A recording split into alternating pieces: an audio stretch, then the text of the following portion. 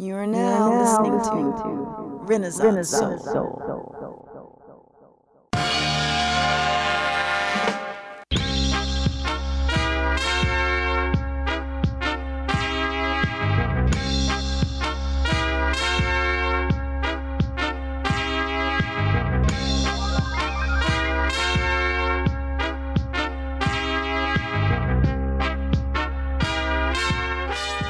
Yo, welcome to the Renaissance Soul Podcast. I'm your host, Kelly K. Fresh Frazier.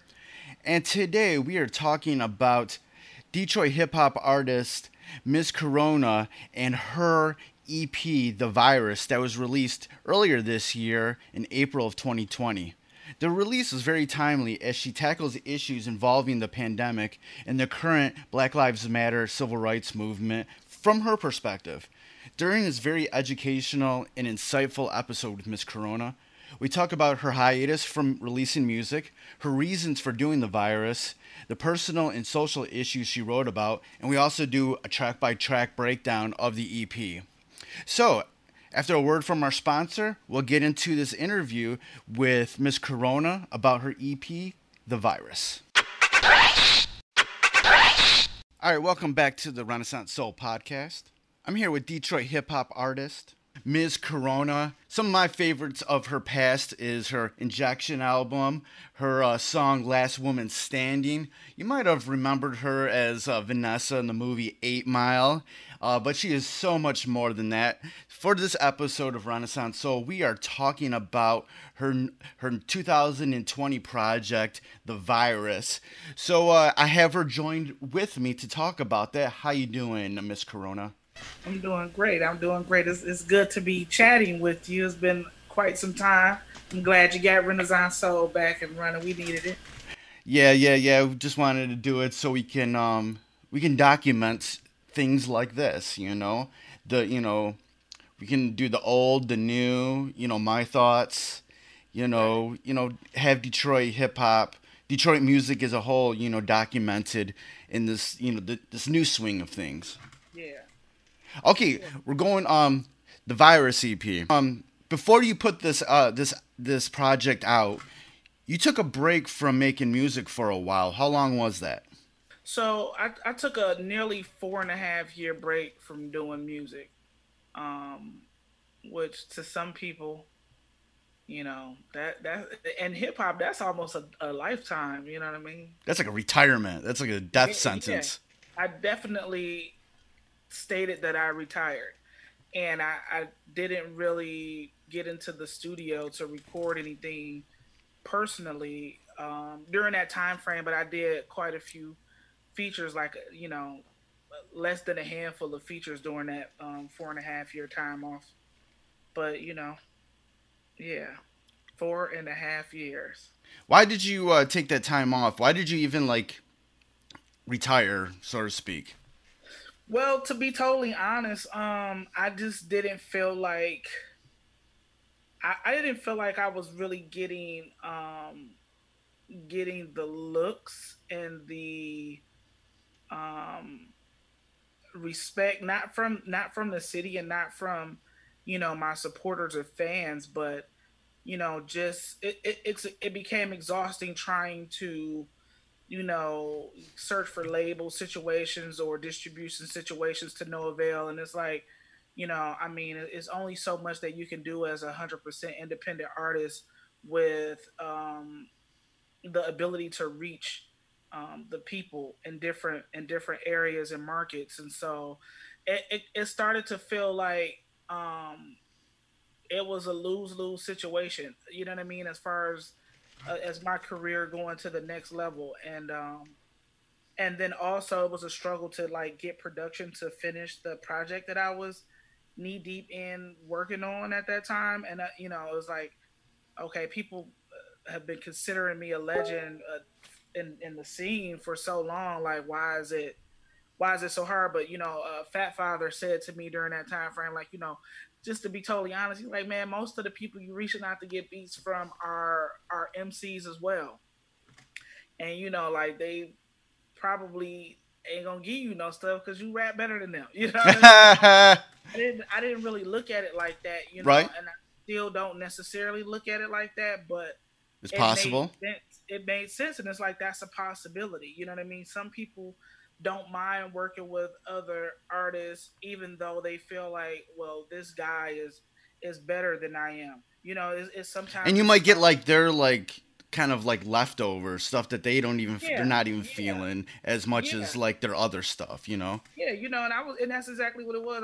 I was like, okay, you sent the batch of beats to, like, I know 90% of the community. You know what I mean? I'm like, okay, I heard the beats that they sent to this person and that person, and the stuff they sent it to me sounds nothing like that. It was like Right. the beats, and so when I wasn't able to create in a way that I wanted to. And during that time frame, my go-to producer Chains had taken a step back from music as well, and so it was just really difficult, and it became a little depressing, So I gravitated to another talent of mine and found more confidence in doing photography and visual work because that was my way of expressing myself at that point.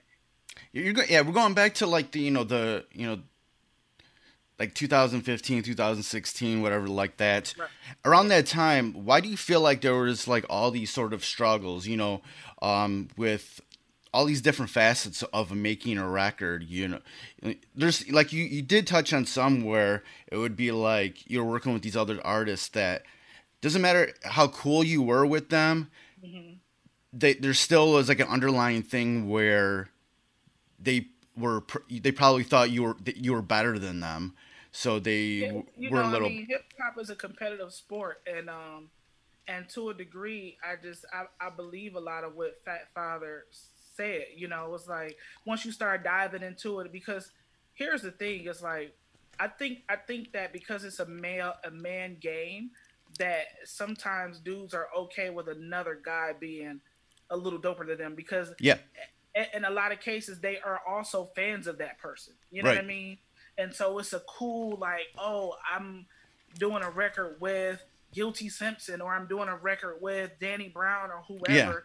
So they don't really care that they are better than them. It's also a clout thing too, opposed to like, oh, I'm doing a record with Miss Corona, and even though Miss Corona has a name, like, some cats are afraid that I'm gonna wash them on their record, so they don't ask me to feature, they don't ask me to do a lot of things. But I think when it came to me, like getting production from people, and I was probably just tapping into the wrong avenues, you know right. what I mean? But I was going to the cats that I felt sound wise matched my artistry, and so um, yeah, but it is what it is, you know what I mean? Like, That's let's talk a little bit more about being a woman, like doing hip hop during that time.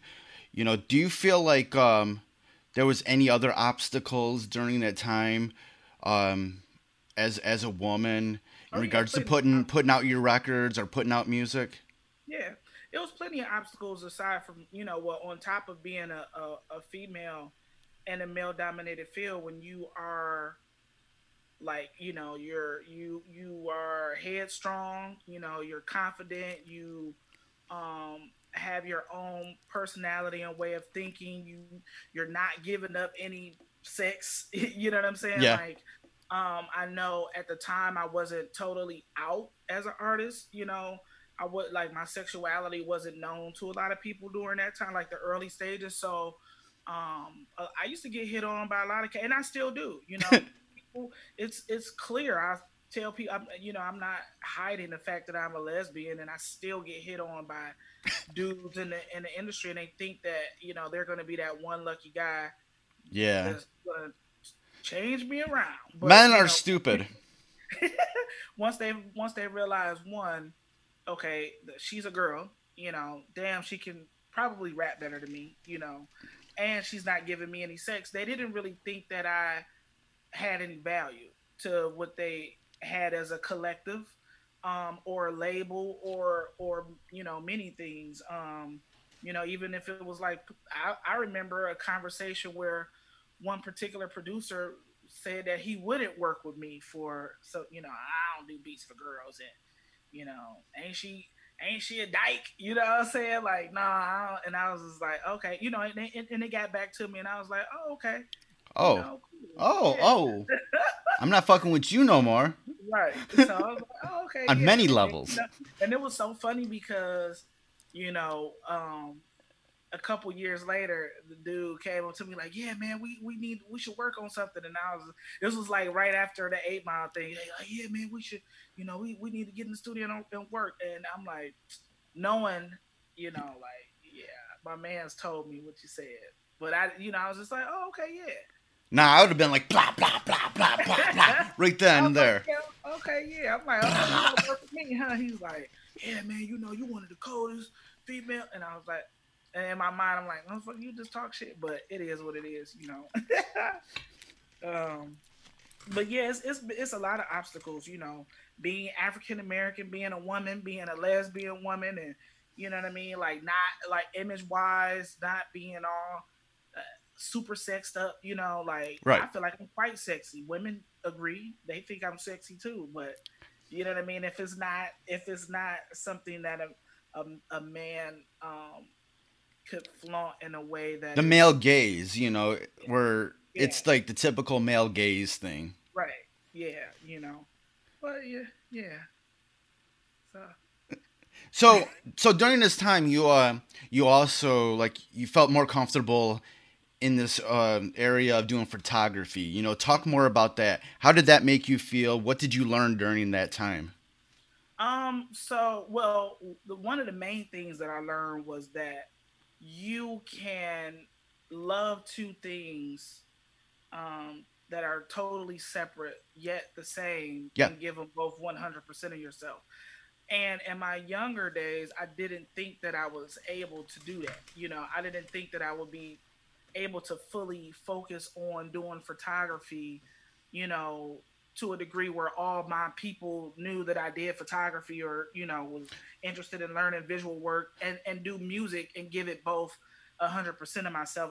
I was But one of see, those during people. like we're around the same age, and like during that time, there was that thought of like you almost had to pick one thing and go Yeah, hard at it.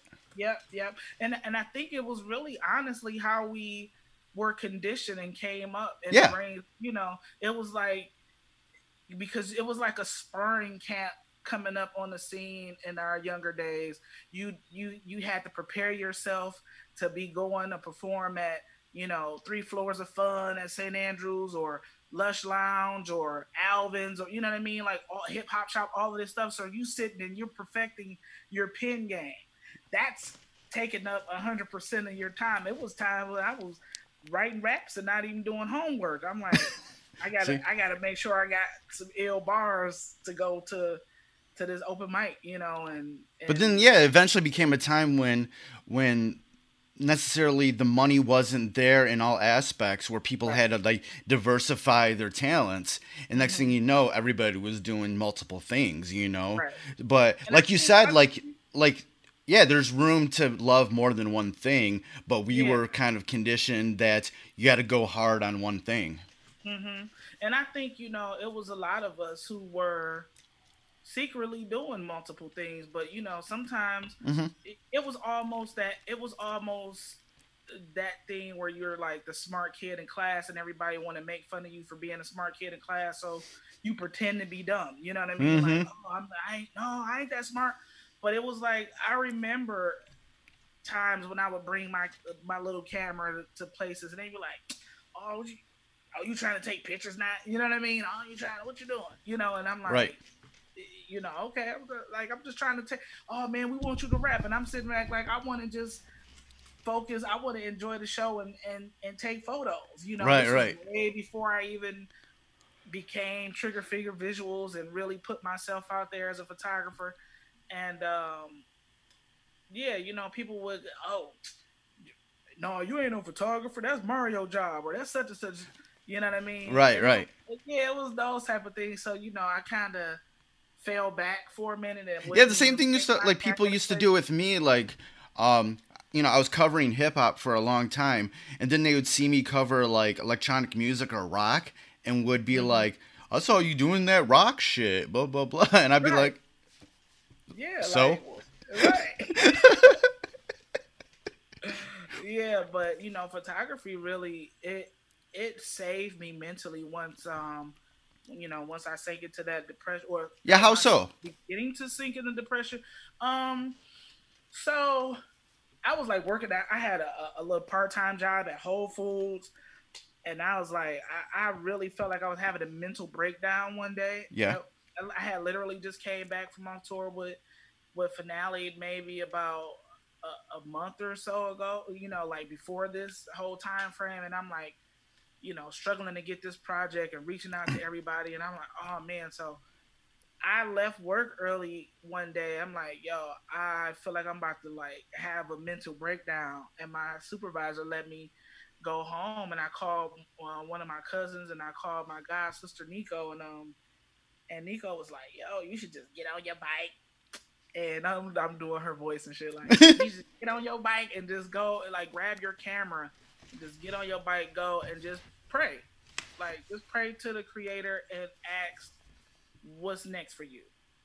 And so she's like, you love taking pictures, but I never put myself out there to other people to like, like, yeah, I do love taking pictures. You know what I mean? Yeah. But she was one of those people who super close to me that knew that. So she's like, just go and ride, hop on your bike and take some photos and, gain a different perspective. And so that's exactly what I did. And during that moment of prayer, I was just like randomly riding. I'm just like taking shots, just like no hands, doing this and doing that. And I'm like, yo, I look back at the photos, and at one point I really felt like I heard a voice telling me like, this is what's next. And in my mind, I'm like, I'm going crazy because I felt like I was having a nervous breakdown. And I'm like, now I'm hearing voices. You know what I'm saying? So I'm like, this is what's next. I'm steady riding. And I'm like, okay, just give me a sign. Tell me what's next. And it was like, I took the next shot and was like, heard it again. This is what's next for you. And I stopped on the bike and I looked at the photo and I saw how amazing the photo looked. And I say, wow, this is what's next. And so during that time frame of me not doing music and just doing photography, I did learn that it gave me a different voice.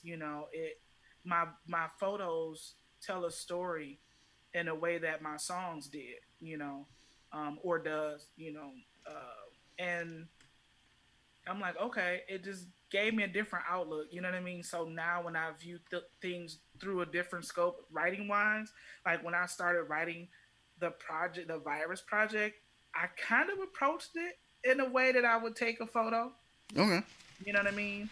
Like, I like to take pictures of nature. I like to, landscaping. I like to, capture vivid photos and imagery of fashion and things like that. So, and then sometimes I just like to go and people watch and just snap photos from that angle. So some of the songs kind of were tailored together, like taking the picture. You know what I mean? Like I just used my imagination because we weren't even deep into the shut in and the quarantine when I wrote that song. You know what I mean? It was just talks of doing a quarantine, and then I just wrote the song. You know. All right, let's get into the virus EP now. When did you first have your first inkling that you wanted to get back into writing songs and to start doing this project? Um. Well, I had the idea of uh coming back and doing music last year.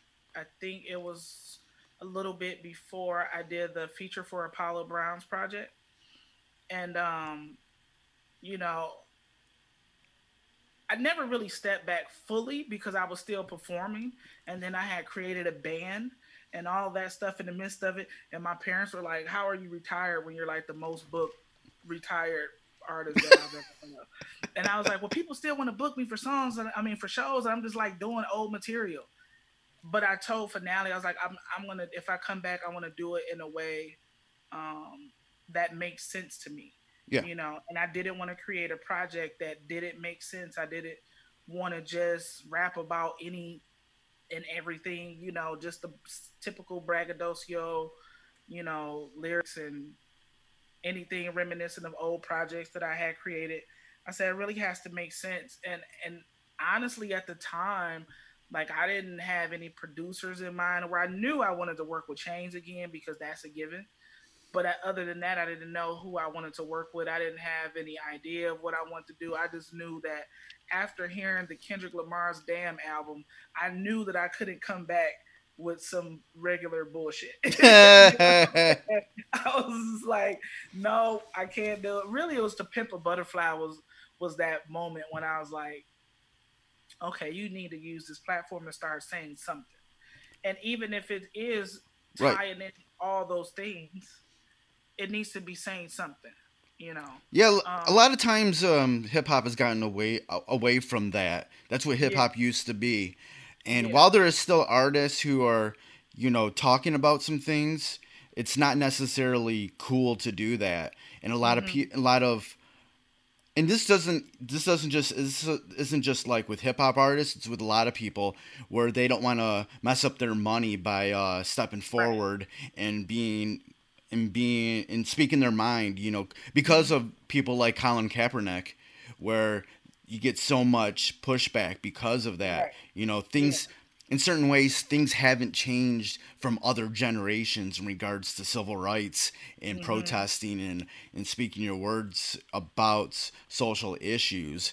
right, So definitely hip hop changed in that way. So, but at the same time, I understand why you would like if you took this break from making music, why are you gonna come back and make some regular like surface level, not so deep right, music, like in a certain way a lot of us are free now, are more hmm, free than ever, um because we can forget about because of the platform we're in, we can forget about the rap dreams, right, the big contracts, the hmm, whatever, and and them just trying to like believe in structure, ourselves.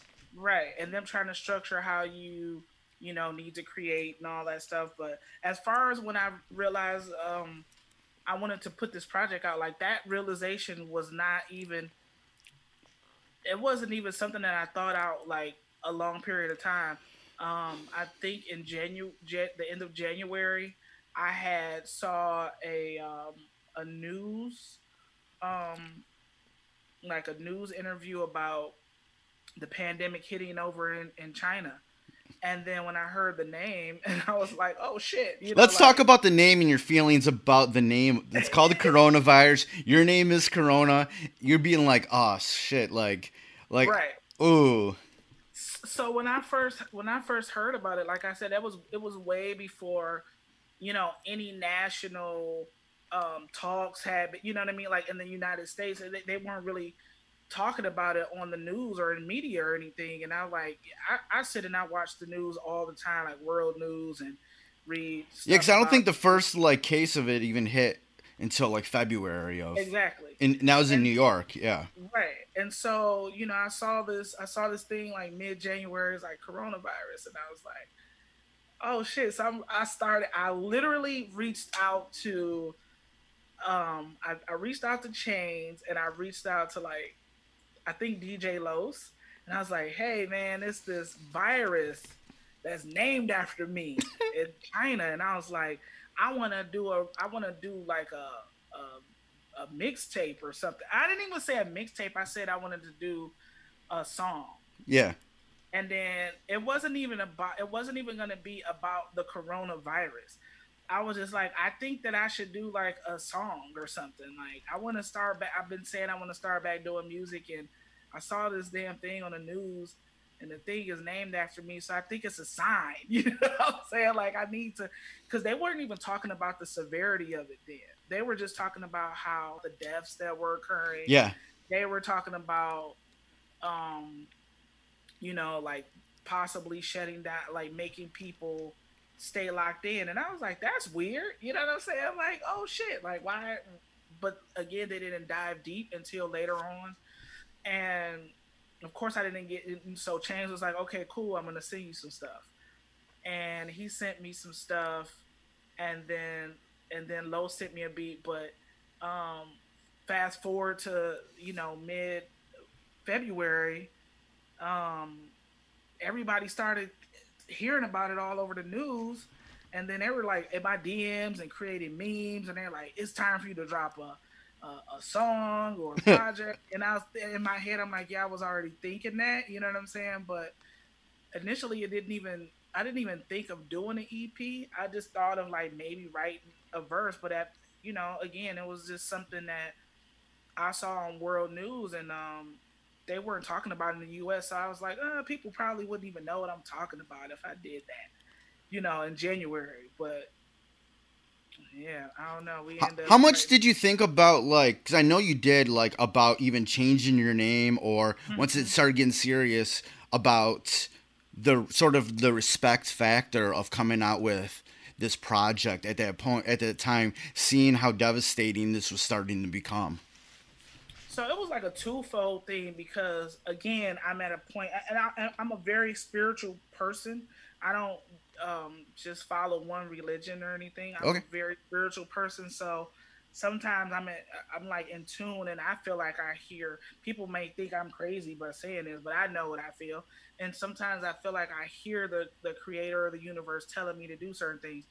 So in the midst of me like creating this project and the just the way that it flowed so effortlessly after a 4.5 year break, and not like I really had writer's block during that whole time frame. It was so hard for me to create and do anything for myself. I was like, no, I feel like I'm forcing myself. But so once I did the project, and like I said, people were like hitting me up from all over the place, telling me that I should do that, and I was like, yo, okay, boom. They didn't even know like when the studio recorded, like less than a week, recorded the EP, and I'm like, okay, I'm sitting on it. I think I'm gonna drop it, and then I mentioned that I'm gonna drop it, and literally the day after I said I'm gonna put out the EP, I didn't specify what the name was at the time, and I was like, damn. Looked up and I saw like 5 people that I knew had died, Yeah. and I was like, holy shit, like this is serious. You know what I mean? And I was like, fuck. And then I started seeing all the people doing parodies about it, and like, and I was like, okay, now it's almost like people making a mockery of the name, not of what's happening, in Yeah. general. And I was like, I said, damn, they didn't even gave it my fucking nickname. All my friends pretty much called me Rona. So I said, well, shit, they didn't gave it. It's the Corona, but they didn't call it Rona. I said that it's just everywhere I looked, it was like coronavirus, the Rona. I said, oh fuck, like maybe I didn't think about changing my name or the name of or even reconsidering putting the project out until I started seeing the amount of deaths, you know, and people that were really close to me. You know what I mean? Or like friends that were experiencing close family members that were passing. Yeah. So when I put the post up, it was just like my heart was breaking for those around me that were suffering. And I was like, I don't want to be the cause of a trigger in the future. You know what I mean? Like if people run into me on the street and I mean, I know that folks will probably, even if I did decide to change my name, if that's what they recognize me as, that's what they're going to remember. Yeah. But I'm like, dang, is it going to be triggering to people? Is this going to bring up some type of bad memory, when folks run into me in the street, or if I do a performance, like, and, like after all this is said and done and people book me for shows, like, how is it going to play out, and then so I put up a post with that concern. I was just really just expressing how I felt. I didn't really think that people would chime in and give opinions. I was just expressing myself, Right. especially being locked in and not really being able to sit down and talk to people about it. And folks who had lost relatives and family members and friends were like, no, like keep your name, like don't let this virus steal you away from us too. And I was like, and they like and dropped the EP, and I was like, okay. And nobody had heard anything, I didn't leak any songs, and so that support was just like, There was a trust in you that you're not going to glorify this or make fun of it, or you're going to right, do it in a respectful way because that's who you've been. right. Yeah, so, and then I still went and I prayed about it for 2 days. And I heard the creator tell me, no, that like this is your time. And I'm like, okay. And everybody was like, man, if it was a pandemic named after me, I'll be dropping some stuff, and it ain't no way I wouldn't. And I was like, that's real. And everybody was like, yo, if you didn't release something, then we will be wondering what's wrong with you. You know what I mean? Like Mm. like if you waited after, because there was some people like, I think you should wait until it is over to release the But when's it going EP. to be over? Like at that certain point, like yeah. Exactly. And And so people were like, and how much music have you sat on in the past? bro, Like, so much. Chains literally called me FaceTime today and played about 20 songs that we recorded in the whole studio, and I was like, wow, bro. Yeah. but like and we'll get into each song like in a moment. But what I think what I liked, what ended up happening with this project is what hip hop used to be about, which you were like hip hop MCs used to be like newscasters. They were spreading what's going on in the world. They were doing their opinion pieces. Right. And this is what this project turned out to be. And it's not like it's nothing. There's not a comedy. This isn't a gimmick record. This isn't a comedy record. This isn't poking Hmm. fun at the Korona name. This is like your commentary. This is Right. like your news reporting about what you're seeing the world going through. This thing that has a name attached to your being, Hmm. and how that affects you, and how you're perceiving it from from someone who already comes from a community that of oppressed people, and how is that going to factor in when this with what's going on in the world with this virus that's spreading. Right. So it's everybody knew that you would do it, you would do everything respectfully, but at the same time, if you're just a good compassionate person, you have, like yourself, you have to ask those questions about, Hmm. am I being Hmm. respectful, should I do Right. this? Yeah. You know, and again, like I had a few people that were just like, just based off of the name in general, just coming for me hard too. Like, oh, you really trying to capitalize off of this? Or, I got on Instagram a dude who, I don't know, I don't follow him, you know what I mean? But he called me an ignorant nigga, you know what I mean? And Woo! another dude who I don't follow, I don't know him. He was just like, wow, a song called the Coronavirus. Like, we'll see how that gets.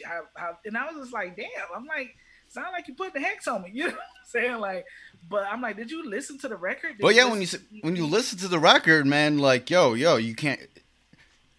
It's undeniable about where you're coming from, where you're coming from with it. Right. And so, I mean, metaphorically, there are some things that I say in there that reference it, but mostly it's speaking about me as an artist, you know what I mean, or speaking about things like you said that are happening in our community. And like, even I know you said we're gonna dive into each song, but even writing that song 45, like, that's really the first time that I've ever did a political record on my project. Yeah, because the thing is, coronavirus or not, this this virus and this pandemic is shedding light on things that already exist Hmm. and Hmm. failures in our system. Yeah. So, and those are things that you address in this EP. So it is, like you said, it isn't necessarily about a coronavirus gimmick or talking about the Right. virus or capitalizing off of it. You're talking about things that already exist. Right. That But this what's funny to me too, K Fresh, is that I saw more people that I know personally, um, that have shared. the gimmicky parody raps and haven't even shared my project. You know what I mean? And I was just like, damn, I can't. You know what I mean? Like, you want to share the gimmicky parody stuff, but you won't share the I mean, fact that the artist who yeah. has the name and drop some legit shit. You know, my track record, like, you won't even share that this is the Corona you should be listening to or whatever, whatever. You know, you can Yo, word that if you want to, but I understand. I yeah. understand. There's a need for humor and keeping a good nature and having something to laugh about during this time. But at the Mm-hmm. same time, man, yo, when people are making art and it's your people, yo, it's the people you know, yo, it only takes a couple seconds to click share. Yeah, It's yeah. free. It's It's free. free. It's free to share. Right. And honestly, I wouldn't be surprised if some motherfuckers asked me to pay them to share my stuff if they had a bigger platform. You know what I mean? But because they might just be like that. You know, I Bees wouldn't be like that surprised. sometimes. Yeah. If we all in the pandemic, motherfuckers ain't working, they might ask me to cash out them $25 to share my shit, you know? But Right. if 20,000 people are possibly gonna view it, then I cash up the $25. Like, fuck it. All right, let's get into the EP itself. We're gonna go track by track and Okay. talk about anything about it, who produced it, your feelings behind it, and everything. All right, first off is the song "The Virus," Hmm. featuring LaShawn Phoenix, my girl Nico Red, and Maestro. Yes. Okay. So that was produced by Chains. And it's funny because when he sent me that beat, that eeriness and that eeriness and that sample, I was like, yo, this is the. I felt instantly that that was the title track. You know what I mean? Because it sounds like something serious, Right. like, you know, a pandemic, so to speak. So because I reached out to him and I was like, yo, I need something that just sounds like creepy, scary, like, you know. And he's like, okay, because again, he had sent me some beats prior to that, and I didn't know the direction of the song. That wasn't even the first song that I wrote. You know, I started writing No Mosque first. But when Chain sent me the virus, I instantly knew that I wanted LaShawn Phoenix on that hook. You know, I was like, hey, I want you on this song. It's gonna be the single for the EP I'm working on. And she was like, what? You get back in the studio? Okay, like, yeah. Yeah. I was like, yeah. I said, she was like, you want me? I said, yes. So I wrote the verse. I sent a voice memo of the first verse, and I said, okay, write the hook. She said, what you want me to say? I'm like, I don't know. You got to write the hook. But when she hit me back with the hook, she was like, yo, I don't know if this is dope enough. I don't even know what you gonna think. Like, I just want to come correct. And she sang it for me, and I was like, are you fucking kidding right now? I'm like, let me turn my what's the name off of, because people texted me and all that good stuff. Um, but I said, listen, I trust you. She's like, I think we need a different voice on here. I was like, yo, we should get Nico. She was like, Nico, because she said she wanted something that was kind of like funk, you know, like a George Clinton type of vocal behind her. And I was like, Nico. And Yeah. she was like, yes, that's who I was thinking. And I said, okay. So she was like, then we just need some more. I said, maybe we could get Maestro to do it. She had it. She was like, Maestro could sing? I was like, yeah, Maestro could sing. Like, you know. And so it just so happens too that whenever Nico records over at Silent Riot, that's who engineers her sessions, because Maestro is just the man with vocals. Yeah. And so that's how that song came about. And we forced Maestro to get in there and sing. We bullied him because he doesn't like to do it. I was like, "Oh, you singing?" He He was don't like to like, do anything, man. "Right." He was like, "No, He I likes it got though. He likes being bullied. he Come does." on, He let's was get like, real. He likes being "How y'all bullied. gonna make me do it?" And he got in there, no, with them deep vocals. No one's. I said, "What?" I'm like, "Yo, like, I mean, I just wanted it to be chill, you know what I mean? Like, it just needed to sound very very, very like scary. You know what I mean? But welcoming at the same time. So that's how that song came about. What do you think the ultimate story is going on with the virus? What's like the theme, like the maybe the underlying like just story or lesson behind that song? I think I think the underlying story or lesson behind the song, my message was um is that I'm a mainstay. I'm here, I'm here. I'm not going anywhere. A lot of people have doubted me. They've doubted how deadly I am when it comes to these lyrics. Yeah. So metaphorically, that's all the things that I tied into that. Like all of the stories and the disbelief of how severe the actual virus is, and oh, it's just like the flu and blah blah blah, and people feeling like I'm the typical female MC. No, I'm not the typical female MC. I run with the big dogs, and I can spar with these dudes and wrap Mhm. circles around them if need be. Sometimes I Yep. pull it back, Sometimes you're but nice, sometimes I'm nice. Sometimes but I'm nice, sometimes. and sometimes I'm exactly. Ugh. So that's what the point of it was, and the no one's coming for you when we put that on there, it just felt like after, and even the line when I said after this, don't call me Vanessa, because a lot of people confuse the fact that I was an artist before the 8 Mile thing. Yeah, You know what I I mean? love And that I'm line. like, thank you. And I'm like, listen, the people they, oh, what's up, Vanessa? So it's like, no, this is to me. I felt like this was a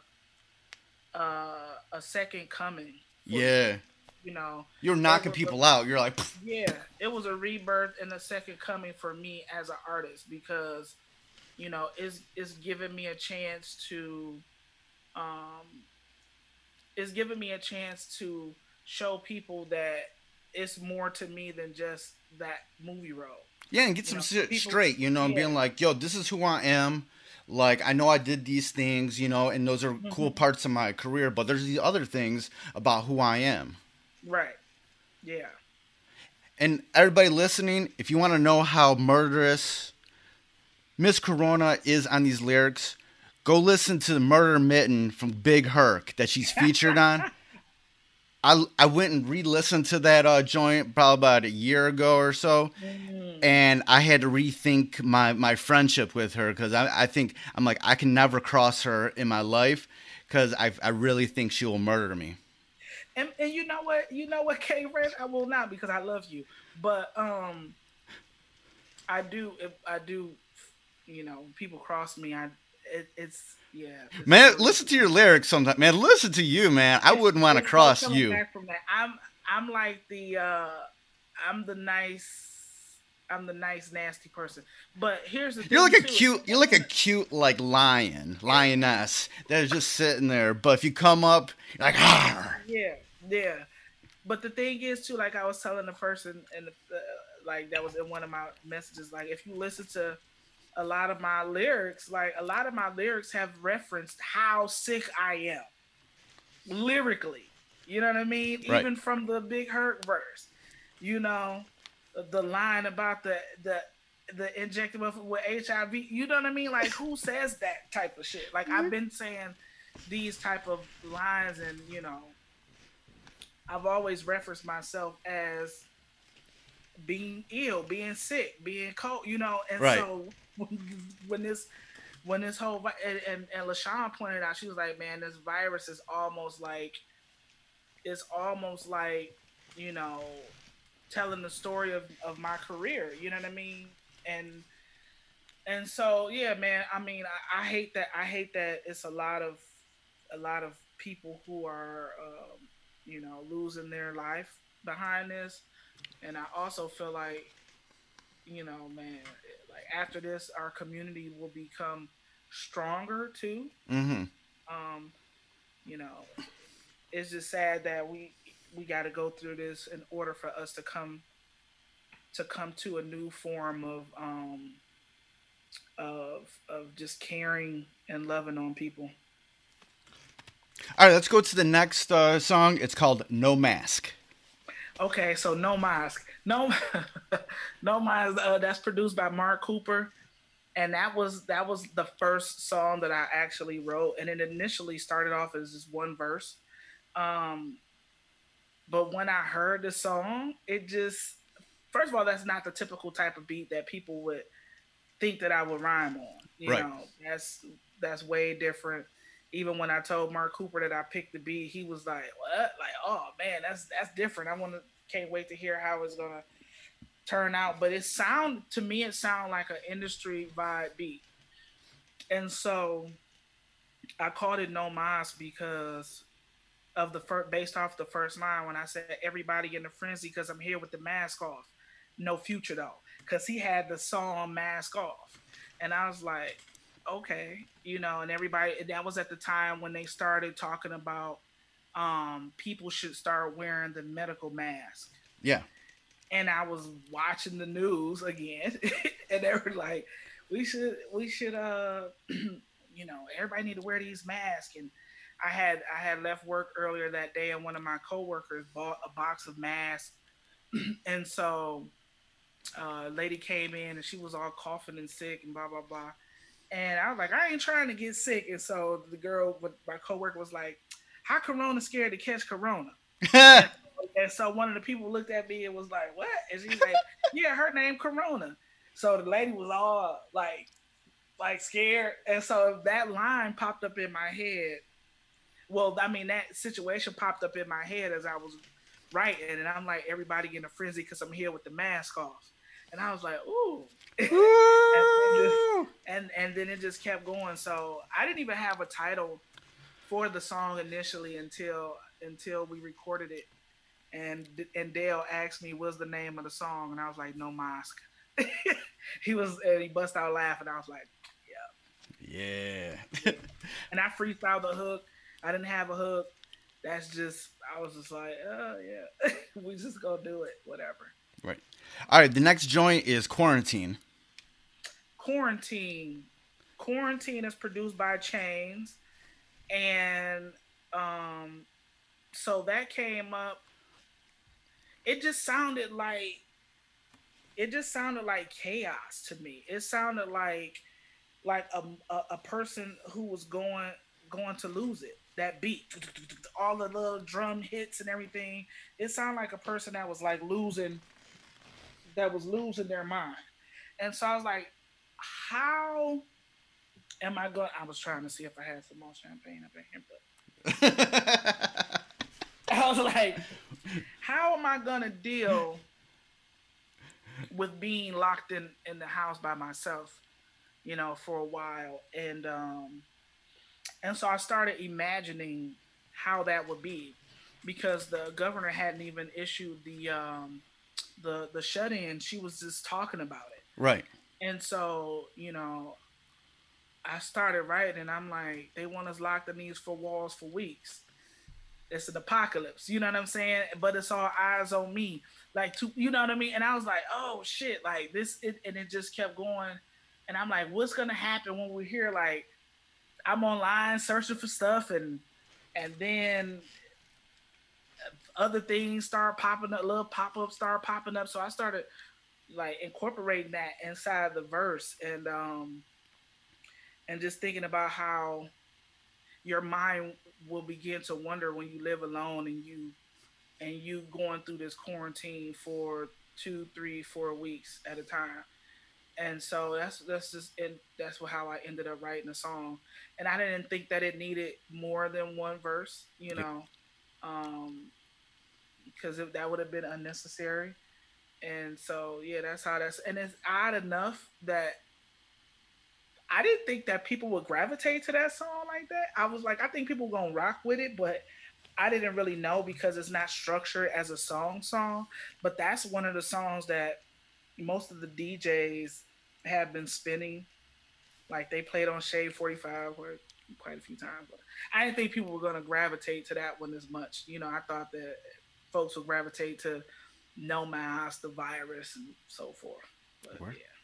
All right, the next joint up is Give Up featuring the homies, the Fat Killer homies, King Gordy and Marv One. Okay, so that song is produced by Mark Cooper, and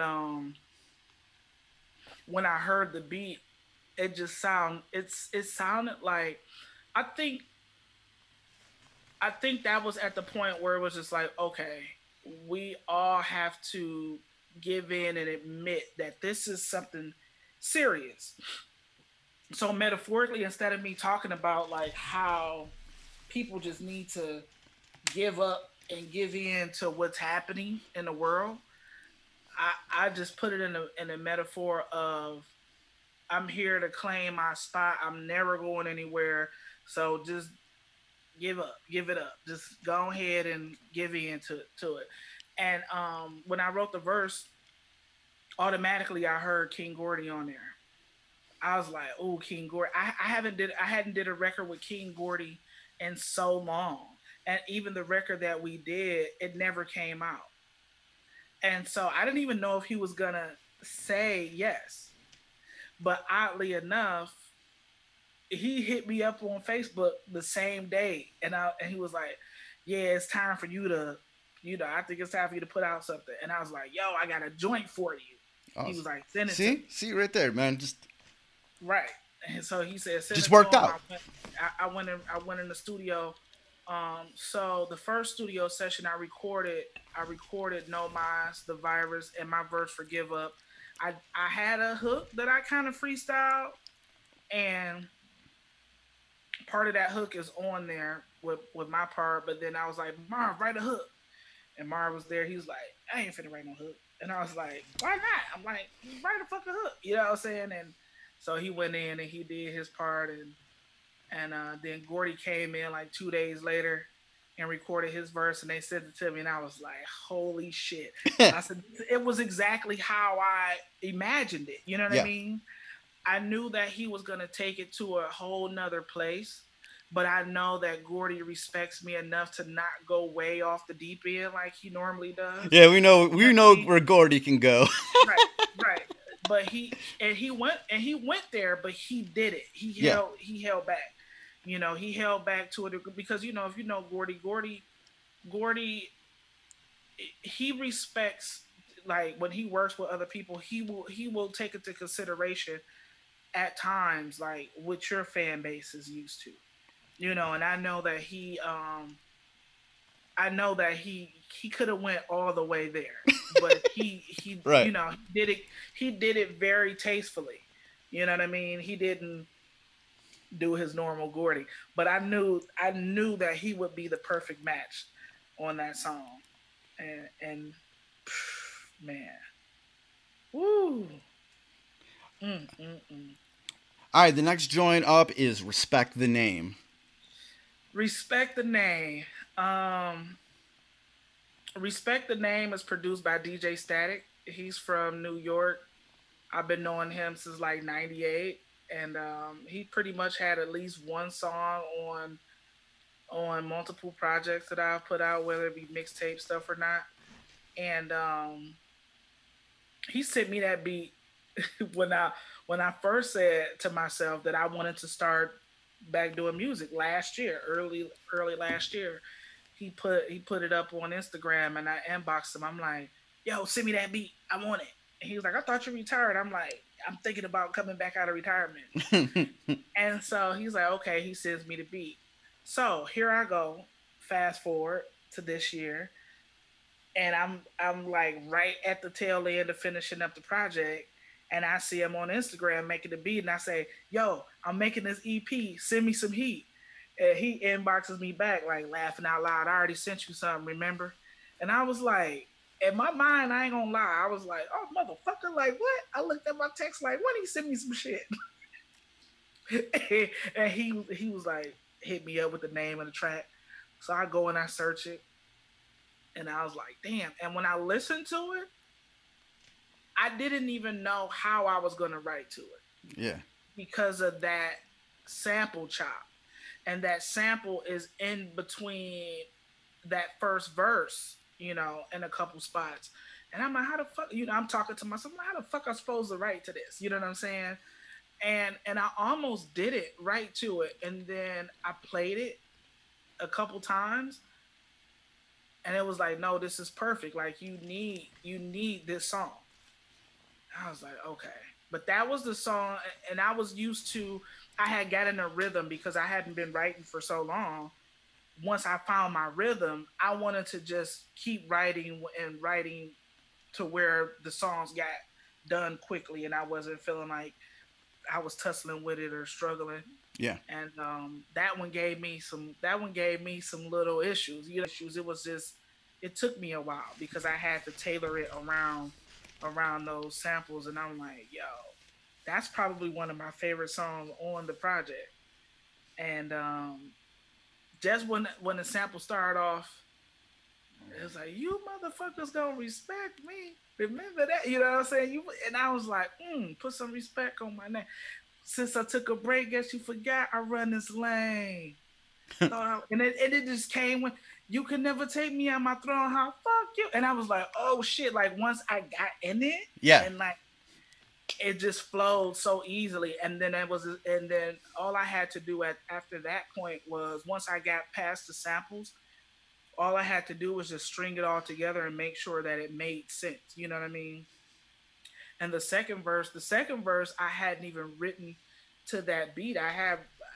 Last year I was doing like I did little quick freestyles, just and so I had written that second verse and laid that on like a little freestyle beat because I'm like I need to knock the dust off. I need to get it, you know what I'm saying, get back to it. Right. And so I was, yo, that verse goes great with this beat. And at first I was like, because I like to write fresh stuff. I don't really like to recycle verses. And I was like, fuck that. Like, we put this on there. And then it just worked out perfect. And I think soon I probably will have a visual for that. I shot some footage. On by myself the other day. So hopefully I'll have a video for that. And the last track on the Virus is 45. 45. 45 is produced by Chains, and it's about 45. Y'all all know who 45 is. So, when I heard that beat, so Marv had given me a track too, and initially when I woke up the next day from going to the studio to record the first couple songs, I woke up and I was like, I had the vibe on me. So I had that energy and I wanted to stay in that zone. So I immediately turned, after showering and brushing my teeth and everything, I'm like, turn the beat on. And the beat that Marv gave me, it was dope. And I was like, like it wasn't giving me what I needed. And so I went back to the batch of beats that Chains had given me because at that point, I thought that I was done, like picking through the beats that he had sent me, and that beat came on, and I was like, "Holy shit!" I'm like, "Damn!" And when I wrote the first line, "Seeing like the whole world," and it like Slick Rick's voice popped in my head, and I was like, "Okay, when I rap this, I need to rap this in this." Kind of trying to mimic this voice, which people says it sounds like Danny Brown, more like Danny Brown than Slick Rick, but I can't rap like neither one of them. It was just an experiment, but again, like that, I never really touched on anything political on albums for real. So to be extremely like this isn't like any metaphor, like I mean it's a lot of metaphors, but it's not like okay a sneak peek of who I'm talking, like people don't have to try to figure out who the fuck I'm talking about, right. So it's just blatant, it's right in your face. It's like, this is how I feel about this cat, this is how I feel about what's going on, and even in our community, and how people are dealing with this. Like when I say the black people in church, they praying to heavens. You know what I mean? They praying to the heavens for that's what they're doing. That's what people were doing when when they announced this pandemic and how it was affecting and ravishing the lives of our community, they were still gathering in church and trying to pray it away. But that's how a lot of African Americans work. Yeah, It's because when something like this happens, yeah.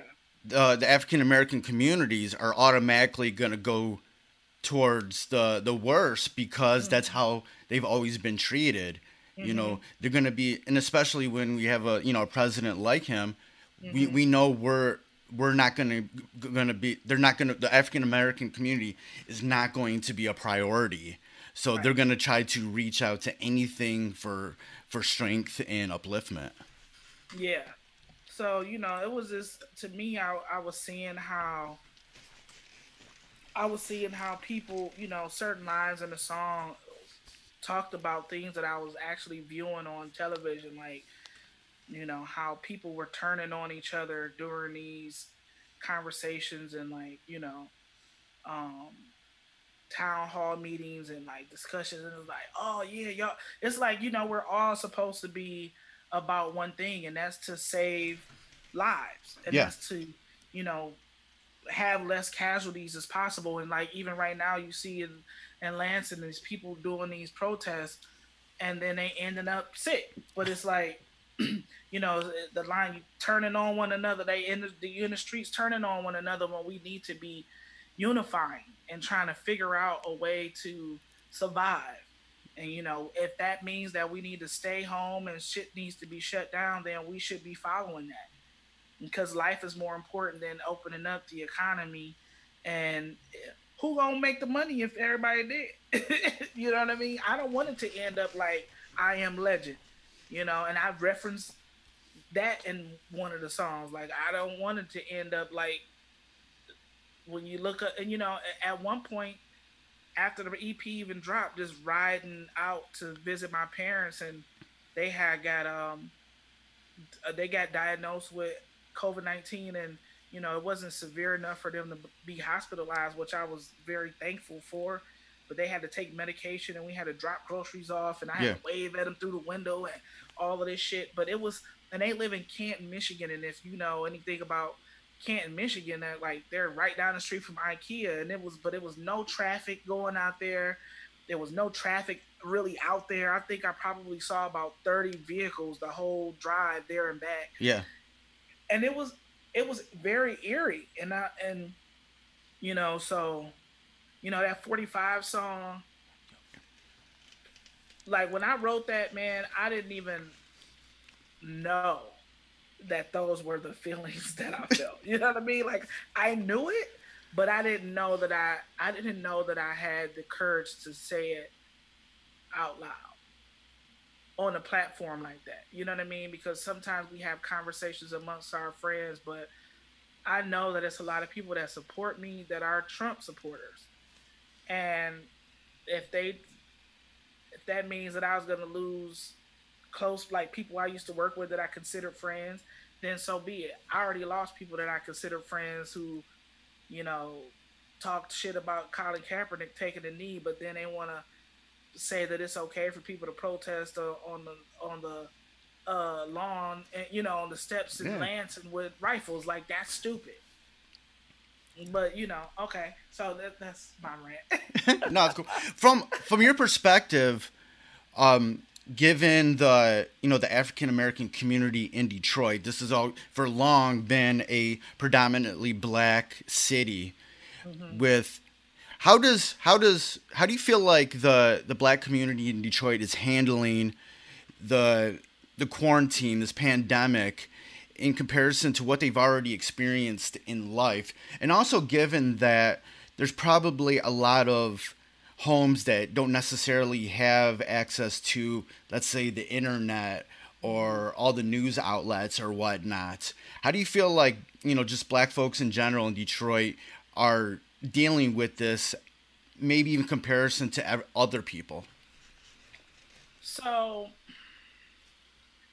to be totally honest, from what I've seen, it's split up. It's split up in many ways, because you have the older generation that have been through some of the worst times, and they're just like, this can't be worse than some of the other things that I've been through. Right. So they just take it and they're like, okay, I'm gonna be as careful as I can, but I'm not gonna let it take over my life. I'm gonna take the precautions and steps that I need to stay safe and healthy. And then you have, like my parents' generation who were just like super overcautious, you know what I mean? Like scared about everything. Um, Like I'll see you in December. right, oh, you make sure when you go outside, you like wrap up in aluminum foil and wrap. You got all that hair, wrap your hair up.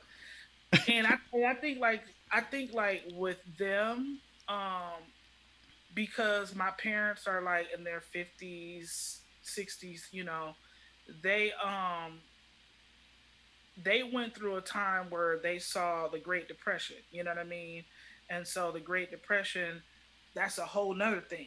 And so they like the way that they are conditioned in their mind and just like we don't want to see a bunch of our young people dying for no reason. So when I see these young folks out here that's just like still gathering at gas stations and wanting to go to the parks and barbecue and play basketball, Yeah. it's disheartening, because then it's people like me that's like I'm on the middle.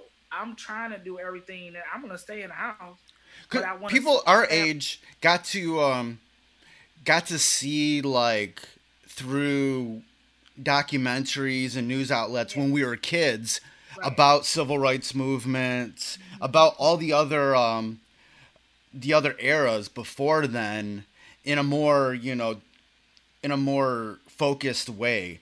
Even Right. if we only saw a little bit of what they, what they wanted us to see, we saw that it existed. Right. Nowadays, with these newer generations, there's so much information out there, and everything's so broken up that black youths might not even know what the civil rights movement looked like, Mhm. or a depression might look like, Right. or any sort of you know big thing from the past even looks like or feels like. Right. So they don't really have a connection to it. People our age, we had sort of a connection to it because Mhm. there was less media when we were kids, Right. and we saw things about that we could at least make our own judgment on whether they're Right. showing us everything or not. Yeah, it's like I said, it's patches of people, and I know a whole lot of folks, and I'm just like, man, like just stay in the house, you know what I mean? Right. But it's some people who are, my age, a little older, you know, some a lot younger that's just like, we're gonna go and do what we want to do, you know what I mean? And then and then it's sad when you turn around and you see them like, you know what, man, this is serious because my cousin just died from it, and Right. it's like that's why y'all shouldn't be at house parties. You know what I mean? Like that's why y'all don't need to be. Just stay home. You know what I mean? Just stay home. And I understand why people felt like they didn't need to, because it's almost like, who do we believe? Because in the beginning, Right. even our own people who run our country were saying that it was a hoax. Mm-hmm. And then they turn around and say, "Oh, I knew it was real the whole time." Like, you just said it was a hoax. You know what I mean? Like, oh, it ain't nothing but the flu. So the people who only gravitate to social media, and those are the things that they see at first, that's what they're gonna hold in their memory. Yeah, and in black communities, there's always been a sense of who do we believe, Hmm. because Yeah. there was always so much sort of there was lying, there was Deceivement. deceivement. we Yeah. get we get deceived all the time. You know what I Just mean? like, yeah, just a history of deceivement, and when it comes to something like this, you're like, who do we believe? Right. Is this just the man trying to hold us down or something? Hmm. So yo, you And know, people, a lot of people are upset in our community because, although everybody's struggling with the unemployment market here, like, well, I won't say market, the unemployment system here, you know, it's broken for everybody, but we really have it the hardest. You know what I mean? Mm-hmm. Because it's folks, it's folks that they still get income from other places, and so when they see folks on the steps in Lansing, like we need to open up the shops and we need to, and two, I hate to say it, but it's not just the black community, but a lot of people are caught up in this superficial world where they just feel like they need to be primped and pressed all the time and looking a certain way. And I Yeah. understand that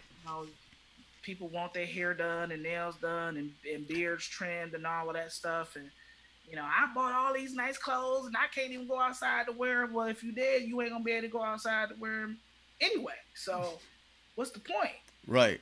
Like, I had to tell a person online in a comment. They protested on the lawn and the steps in Lansing because those are people who own businesses. We work for them. They wanted to open up the door so we could go back in the front in and work on the front lines so they can make money and give us pennies. Yeah. But if you pass away, they gonna hire somebody else as quick as you gone, and they not gonna pay for your funeral. You know what I mean? Yeah. Like that's what they argue. They mad and they're upset because this is the closest that they probably ever been to being poor. You know what I mean? And it's like when you Right. look down at somebody for so long for being poor, less fortunate, and you damn near right there with them, you gonna do whatever it takes to not be exactly where they are. Right. I can't really have sympathy for people protesting about going to work when you're holding a AK-47. Yeah, no, I don't feel sympathy for none of them You can crazy afford motherfuckers. that AK-47, so I'm Yeah, I'm sure you got a little money in the bank. right. Yeah, I don't feel sympathy. I don't feel sympathy for them. I feel like part of that stuff is all planned out, and that's what they, you know, it's like these groups of people that want to go out there and be like, "This is we need to do this, we need to," and try to put pressure on the governors to open up, but they not going out there to work.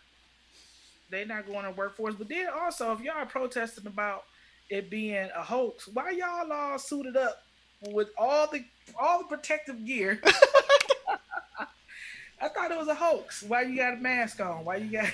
Yeah, you got a mask on. All right. The When it comes to this EP, let's talk about the sequencing of the tracks because I feel like after hearing each of them, there's a specific story. There's something being told by how it's sequenced. Hmm. You know what? I put those tracks in order, just not really by feel, but yeah, it was supposed to tell a story. Like I said, I think I learned. I think I learned how to do that. Well, I won't say that I learned how to do that by taking photos, but I think taking photos allowed me to recognize that I had that ability because that's the same thing with all of my other projects. I curated them, and this song, the track listing should be this, and that. But the flow of it, it just seemed like that's how it was supposed to go. Initially, Dale and Marv tried to take over and like, yeah, this should be the first song, and that should be I'm like, no, this is how it should be. And I just felt like that the virus was the best introduction because it sets the tone, and not, what I mean, like no pun intended, but yeah, that was just like the eeriness of it. It was just like, wow, like what is this? Okay, boom, and then you go into No Mosque, and then it just I don't know, it all just the synchronicity. I think sonically, that's just how my ear worked, and it sounded like that's how it was supposed to be. That was the best order for it.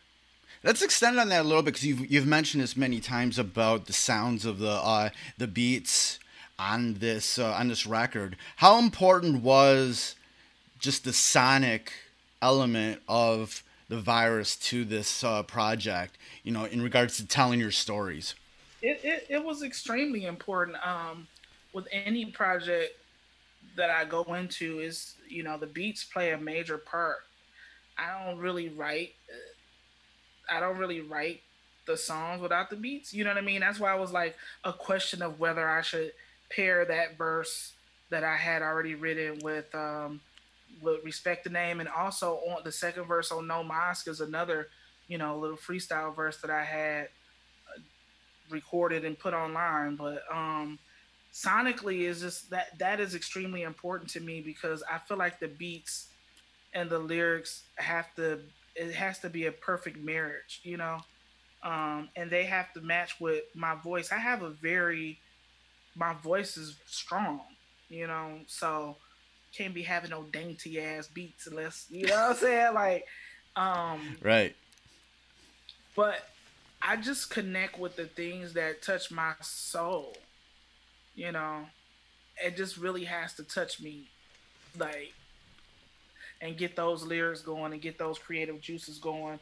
And previously, it's been times where I found some stuff that initially worked sonically to me, and then I was like, no.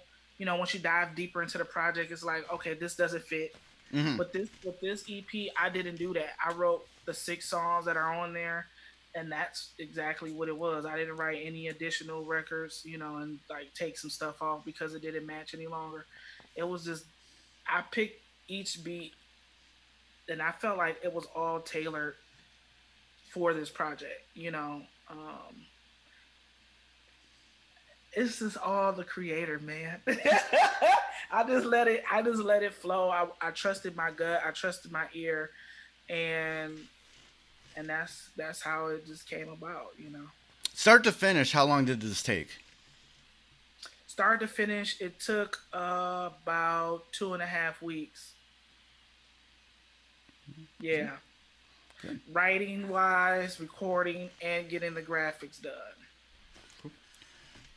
Many times you've talked about this sort of like spiritual element into that you found in making music and even doing photography.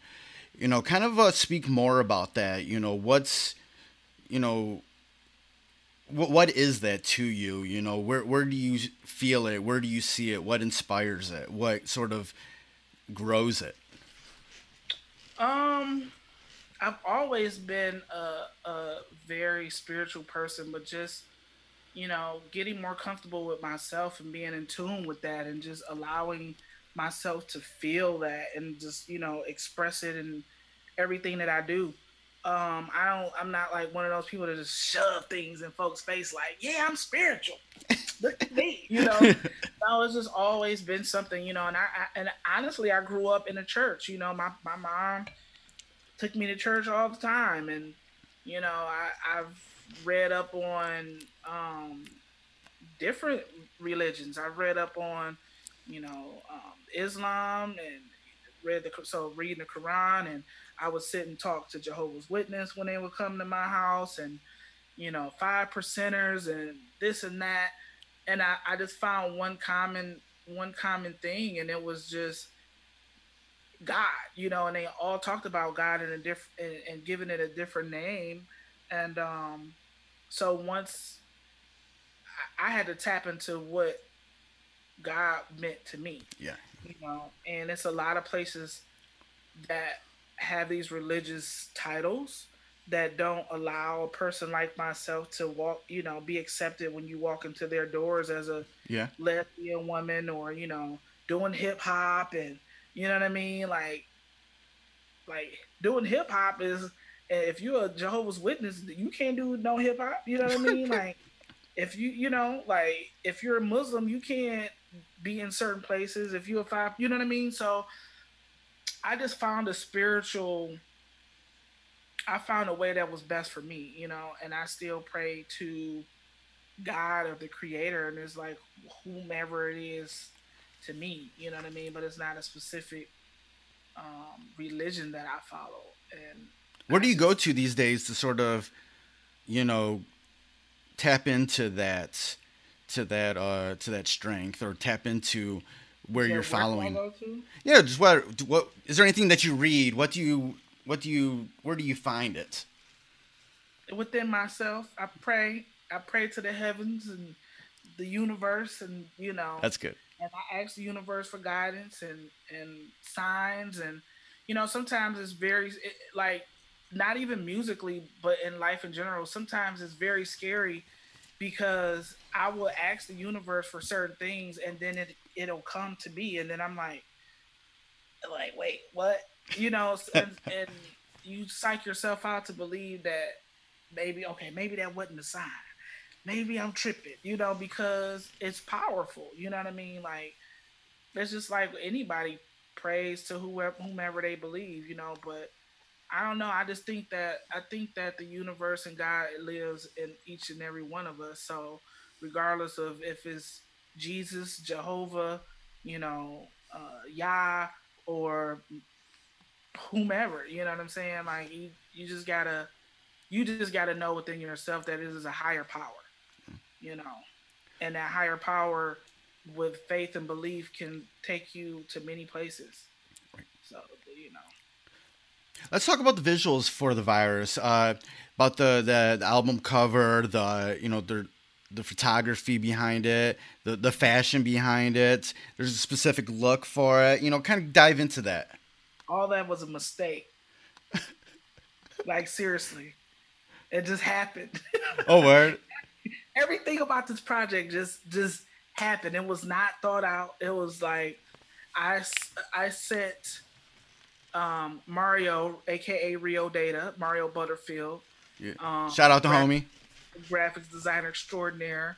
I sent him a few other images, and this is like talking about this right now is just gonna let you know how unprepared I was for this project. You know what I'm saying? Like how quickly it all happened.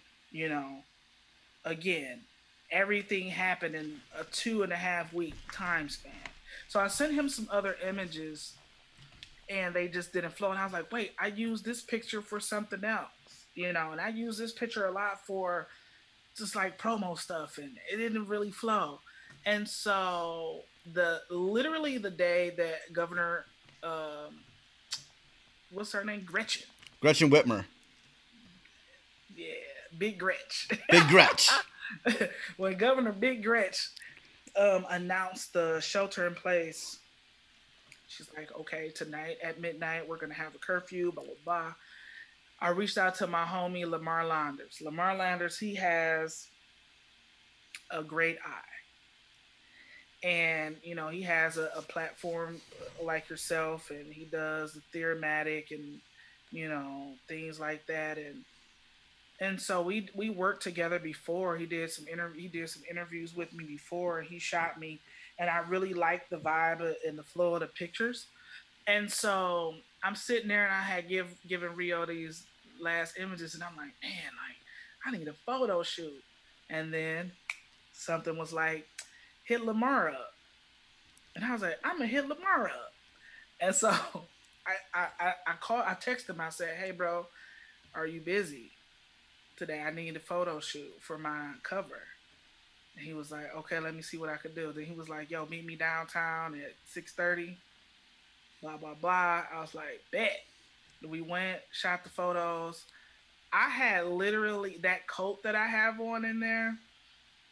I had literally purchased that the week before the shoot, and my sister's grandmother had passed like the week, a week or so before, and I didn't have a dress coat.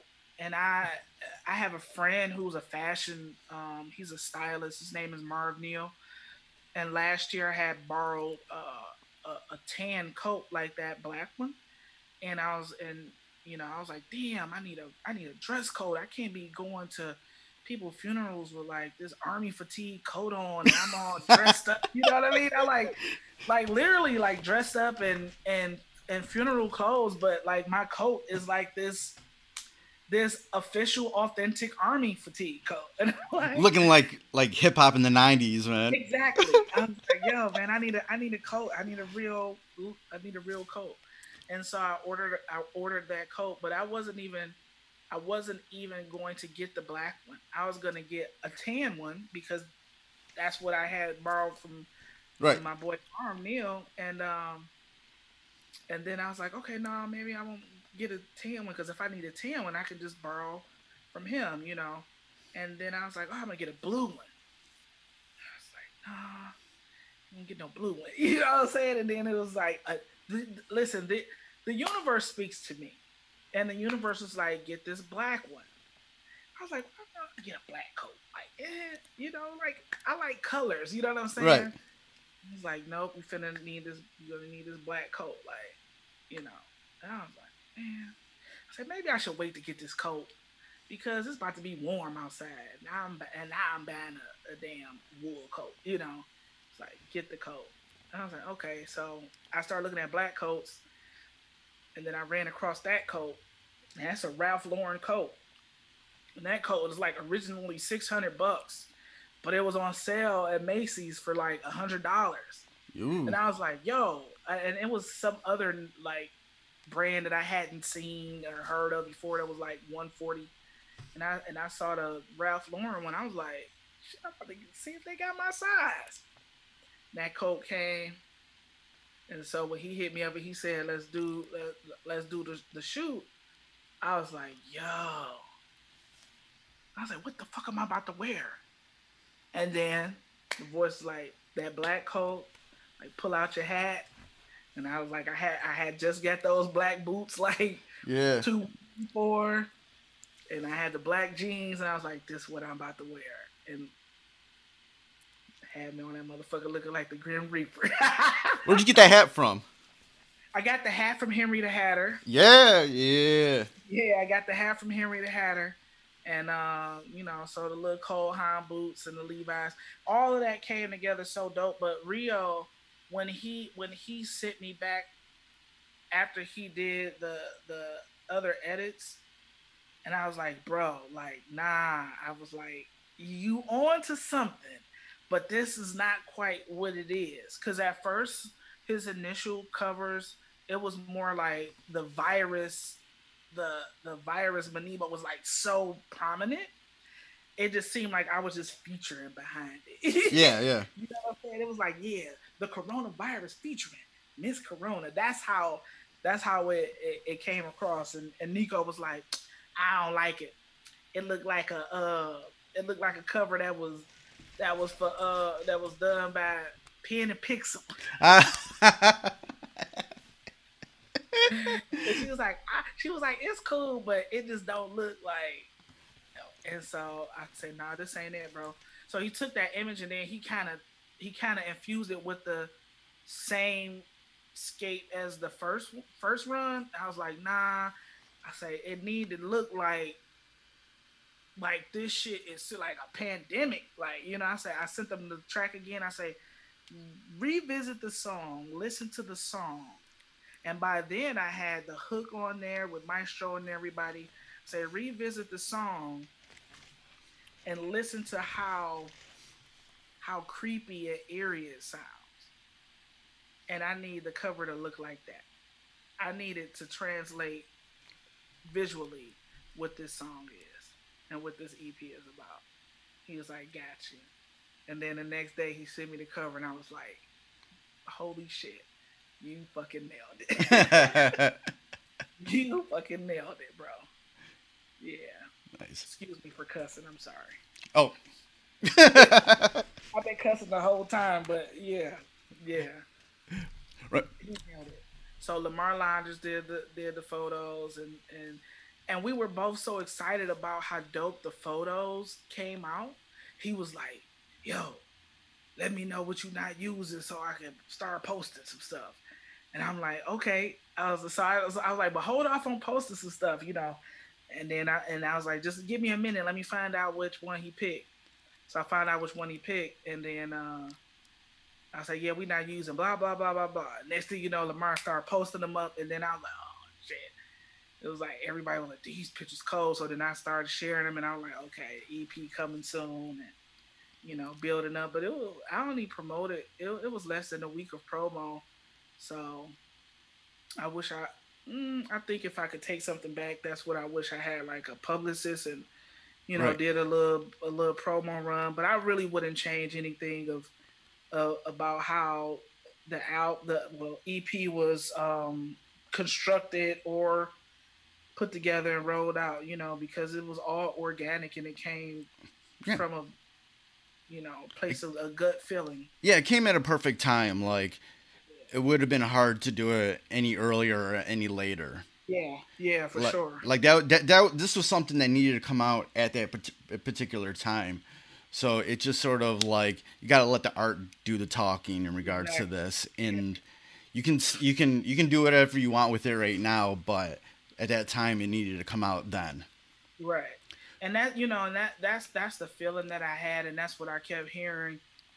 People, as well as, like, the universe is telling me, like, this is it. It's your time. This is the time to do it.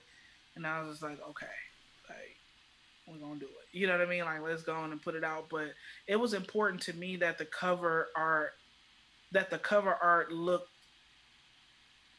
that it matched the EP, and it, so visually it matched the same sonic sound that you're gonna hear, Yeah. but also is its own separate piece of art. So if I decided to do posters or T-shirts or anything like that, like, it will be able to, stand the test of time. Like, when people go back and revisit this project 10 years from now, and if they were like, oh, well, like this older woman on my Instagram was like, if any kid were to ask me 20 years from now how it was living through a pandemic, I would play this EP from Right. top to bottom. You know what I mean? Because she's like, it describes exactly how we're feeling, and that's what I wanted to translate with from everything about it. From the cover art to when they pop the CD in or hit play on the digital download or whatnot. Um, so right now, just working on getting physical copies and vinyl. Plus, the album artwork doesn't look gimmicky in any way. Right. Yeah. It looks. Yeah, man. And two, like, LaShawn, as well as a few other people, were just like, even the single is not getting, nothing is gimmicky about the project. She's like, this song sounds like it could be in what's his name, what's his name, Peel. Oh yeah, yeah, I know what you're talking about. Yeah. Like, it sounds like it could be in one of his movies, like Get Out or something. Yeah. And it's like, this song, like the even just certain elements, you know, this sound like that it should be on the soundtrack. Even certain songs could be picked up and put on some stuff at a later date. You know what I mean? And it's, even though it's a part of a project that is about what's happening now, it can still have a shelf life for a couple of years. Now that the album is done and it's out, how do you compare this experience of making this record in comparison to anything that you've done prior? Oh man, it's really honestly no comparison at all, because this was really the first time I just let the art guide me, and I didn't get in my own way. I didn't sabotage anything by, like, overthinking, or, like, um just overthinking. Right. You know what I mean? Like, I didn't overthink any aspect of this project. Just I just went into it with it. It was almost like a clean slate. You know what I mean? Mm-hmm. Like recently, I just had an issue with my laptop. And I've had this laptop for 5 years, but I did a reboot. And it was like fresh.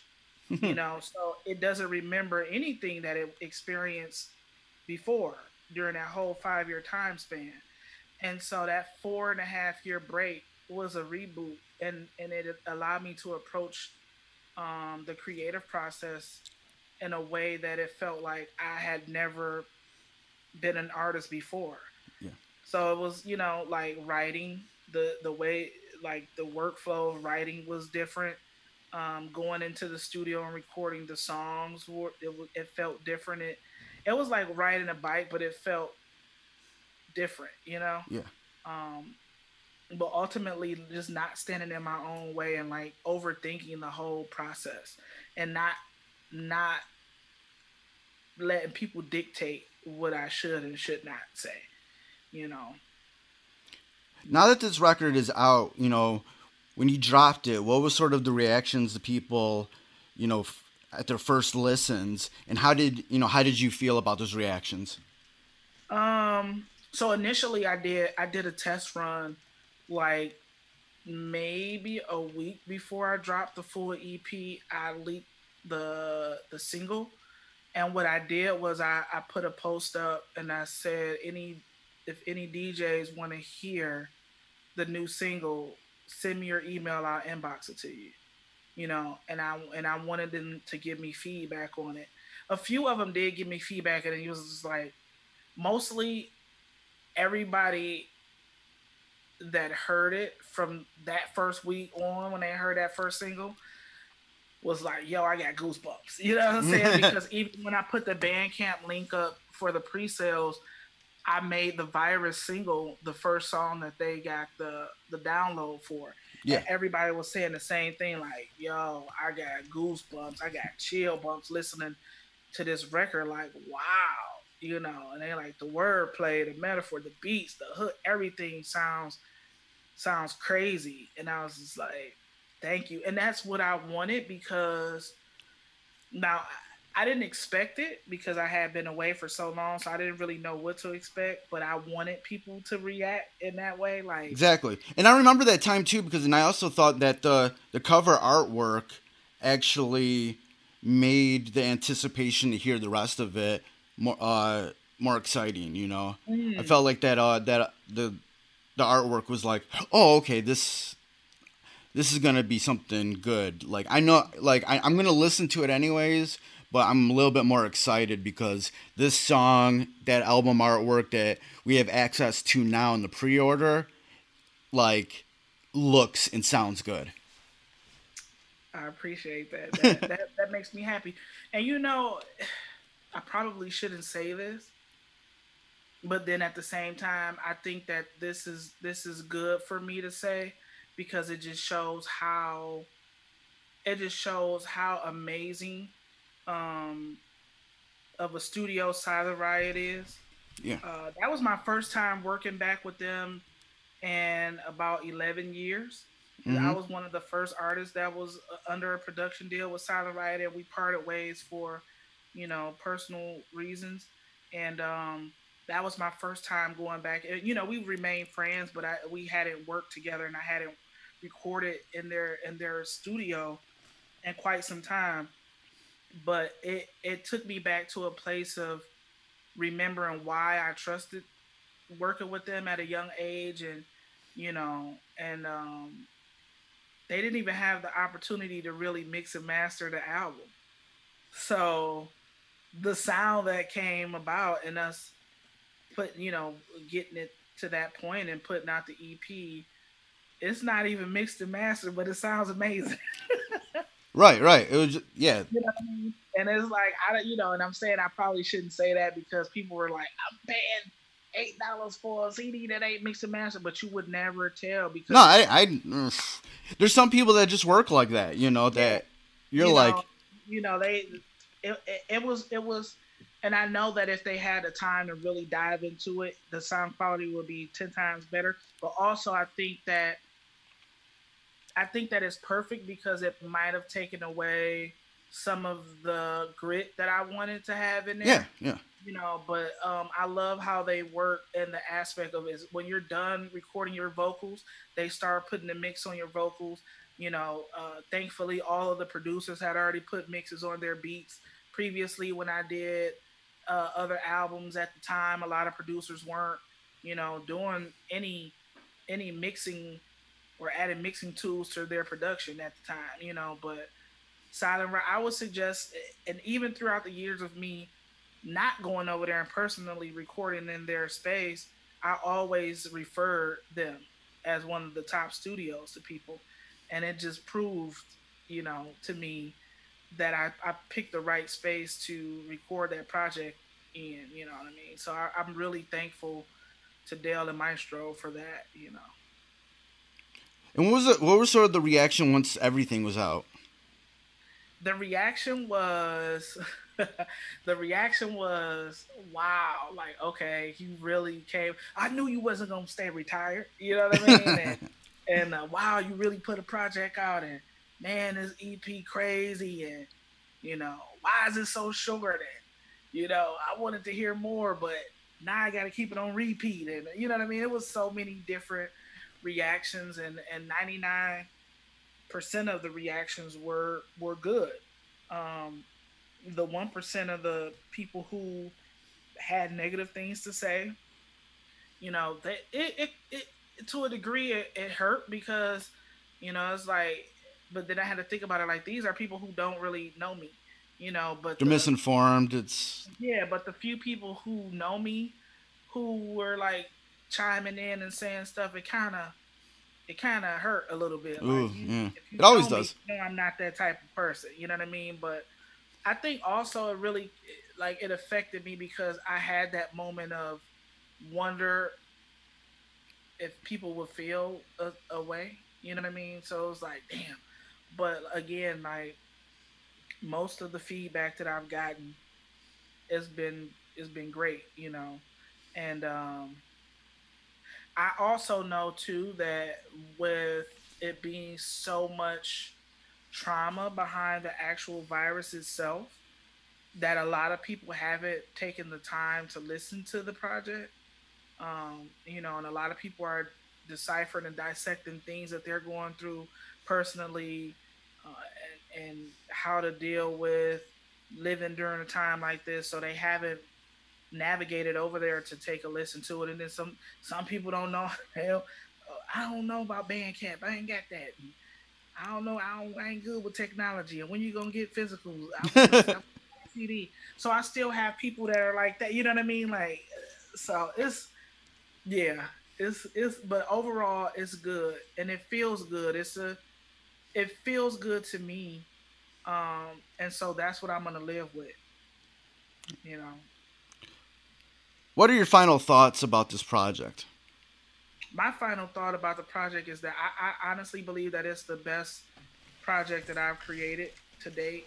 And I'm not just saying that because most artists say that whenever they release something new. I truly believe that this is the best project that I've released to date. Like sound quality, even without them, you know, having the 20, 30 hours of mixing and mastering or me paying a huge studio to mix and master the project, me not taking 30, 40 hours to write a song or two, you know, and going in and doing 90 takes to make sure the vocal is right when it probably still sounds the same after I did the fourth take. You know what I'm saying? But just because I did take 399, I feel like the 401 is the one, and they all pretty much sound alike. But it was just going into the whole thing like trusting my instinct, and like I said, it was like a complete reset. And you know, I did not think this. I didn't take like weeks or months to think this through, and like you know, it showed me. It took me to a place of where I imagine hip hop used to be, where creatively people just got in there and they just worked off of what they felt in their heart, and then not really like following a trend or following, you know, what other people say would be a good project. You know what I mean? Like Yep. I did a couple voice memos and sent when I write a verse, I'll send it like to Finale or LaShawn, Nico or somebody, and like listen to this, and like oh my god, that's kind of I can't wait till you record it, and that was pretty much it. But previously in previous years, I would let people come in the studio and listen to the project before and overanalyze everything and overthink everything and you know listen to people's criticisms and or critiques that weren't really even good critiques. It was just because they didn't want my shit to be better than theirs. You know what I'm saying? And I didn't do any of that. I just I just did what I felt was what needed to be done, and this is the result. And I'm happy with it 100%. And I will stand on this project and say that this EP is probably the best EP so far of 2020. And if it was on a national if it was on the national playing field, it would be able to compete with a lot of these projects that just came out. Period. Period. All right, it's been great talking with you. It was great talking with you too, and it's so lovely to be able to see you while I'm talking too, because I've been knowing you for a long time, and you're one of those infectious personalities that I gravitated to since the '90s, and I do love you, and I appreciate everything that you've done for the hip hop community over the years. Thank you for listening to the Renaissance Soul podcast, hosted and produced by myself, Kelly K. Fresh Frazier, empowered by Anchor at anchor.fm/Renaissance Soul. Renaissance Soul theme music provided by Steve O. You can find more of his productions at iamsteveo.bandcamp.com, and that's EYEAMSTEVEO.bandcamp.com. Renaissance Soul is available on all streaming platforms. Please rate and review on Apple Podcasts and Stitcher. If you want to support Renaissance Soul, please consider pledging via Patreon at patreon.com/freshastheword. Follow Renaissance Soul on social media on Instagram at RenSoul Podcast and on Twitter at RenSoulPod. And join the Facebook group at facebook.com/groups/freshastheword. And for more information on Renaissance Soul, visit freshasthepodcast.com. Thank you for listening and your support. Goodbye and good night. Renaissance Soul.